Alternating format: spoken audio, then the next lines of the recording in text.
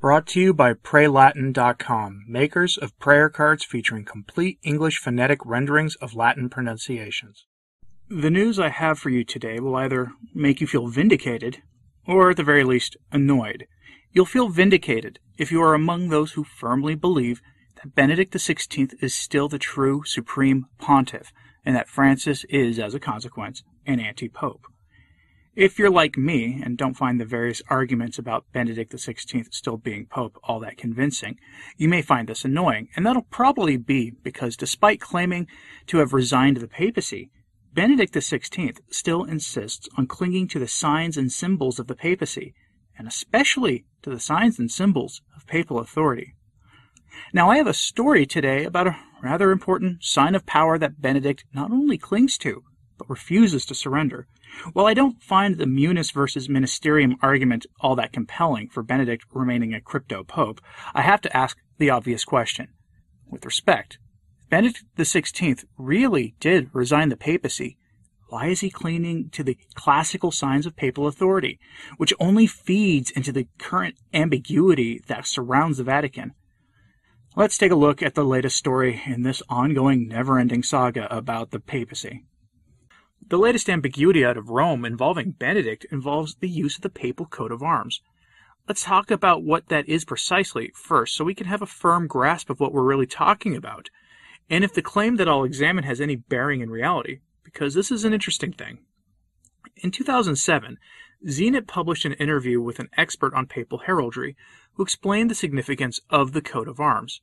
All forms of heraldry denote authority and role in society to some degree, and when used by nobility, they are clear marks of authority in a hierarchy. Bear that in mind. Quote, "Heraldry, of which coats of arms are the central part, is a system of pictorial identification, making it possible to determine a person's identity, rank, and standing in society. In heraldry, rank is always denoted by headgear. For example, kings are denoted by crowns, and bishops first by mitres, and then, from about 1600, by a series of flat, broad-rimmed pontifical hats with cords and numbers of tassels. The various colors and numbers of tassels show the rank of the user from the cardinal down to priest." End quote. So papal heraldry is used to denote the standing being claimed by the bearer of the heraldry. That's the traditional view. Remember that. The problem we're running into is this.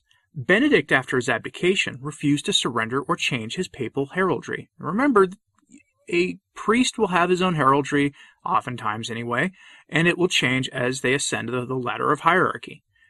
And Andrea Cionci, writing for Libero Quotidiano, my apologies to any Italian speakers who probably just blanched in horror at my pronunciation here, it's an Italian news outlet with a heavy Vatican focus.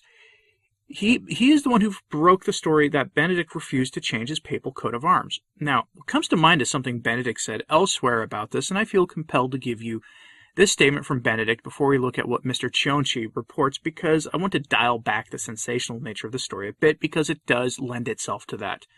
In numerous statements given at the time in 2013, Benedict said that he would continue to use his papal name, and wear white and live in the Vatican and all the rest that we are all too familiar with. This was, of course, a clear break from the last major time this happened, when Pope St. Celestine V resigned the papacy and resumed his life in a monastery under his lay name and wearing the robes of a monk and not the traditional papal garments associated with the papacy. Benedict has a clear attachment to those trappings. Now, whether it's a right-ordered attachment is not for me to say, and I don't mean to imply that there is a problem of a personal kind there. But note that he has kept most of the trappings of the papacy, surrendering only the staff, ring, and red shoes of the Supreme Pontiff, while keeping the name and basic garments, while inventing a new title for himself, Pope Emeritus, a title that has never existed in the history of the Church. Now, it's worth noting here that even in 2013, people were pointing out how boneheaded this whole thing was, how very badly the Vatican was handling this, which was in a backhanded way a critique of how Benedict decided to handle this.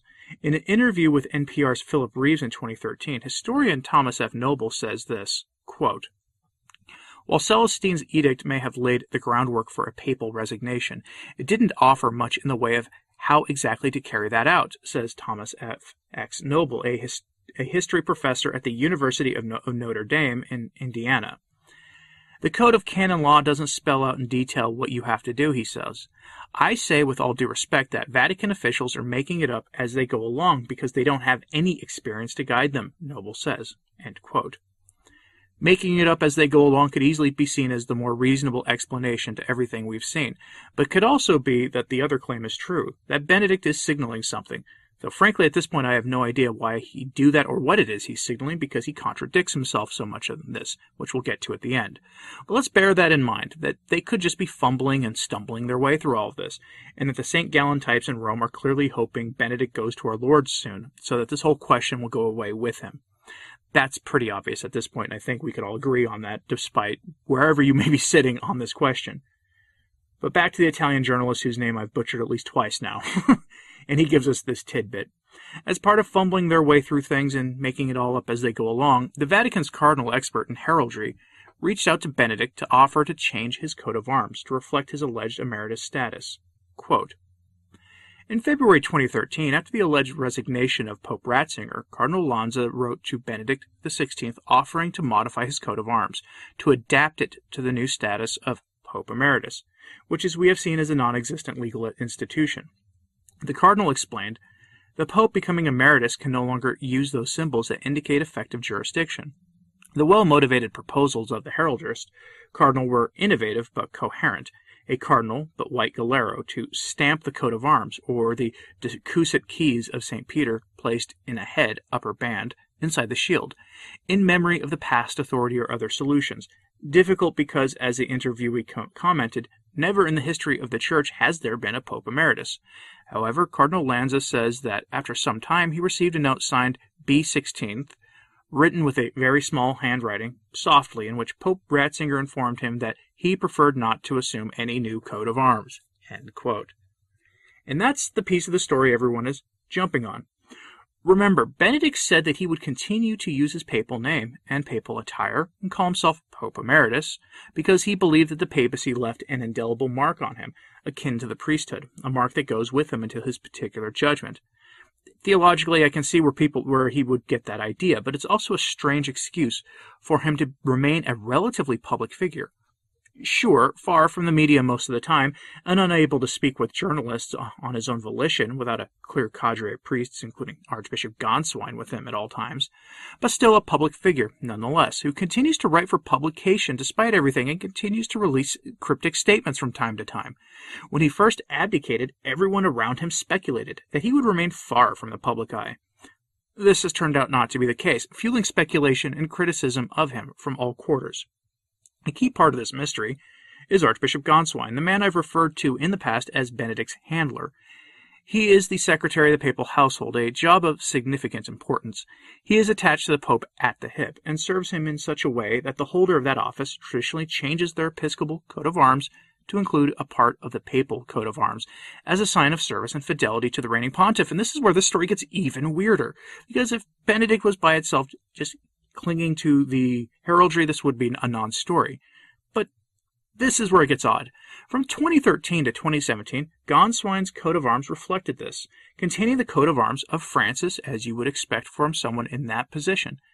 Then in 2018 it changed, containing Benedict's coat of arms.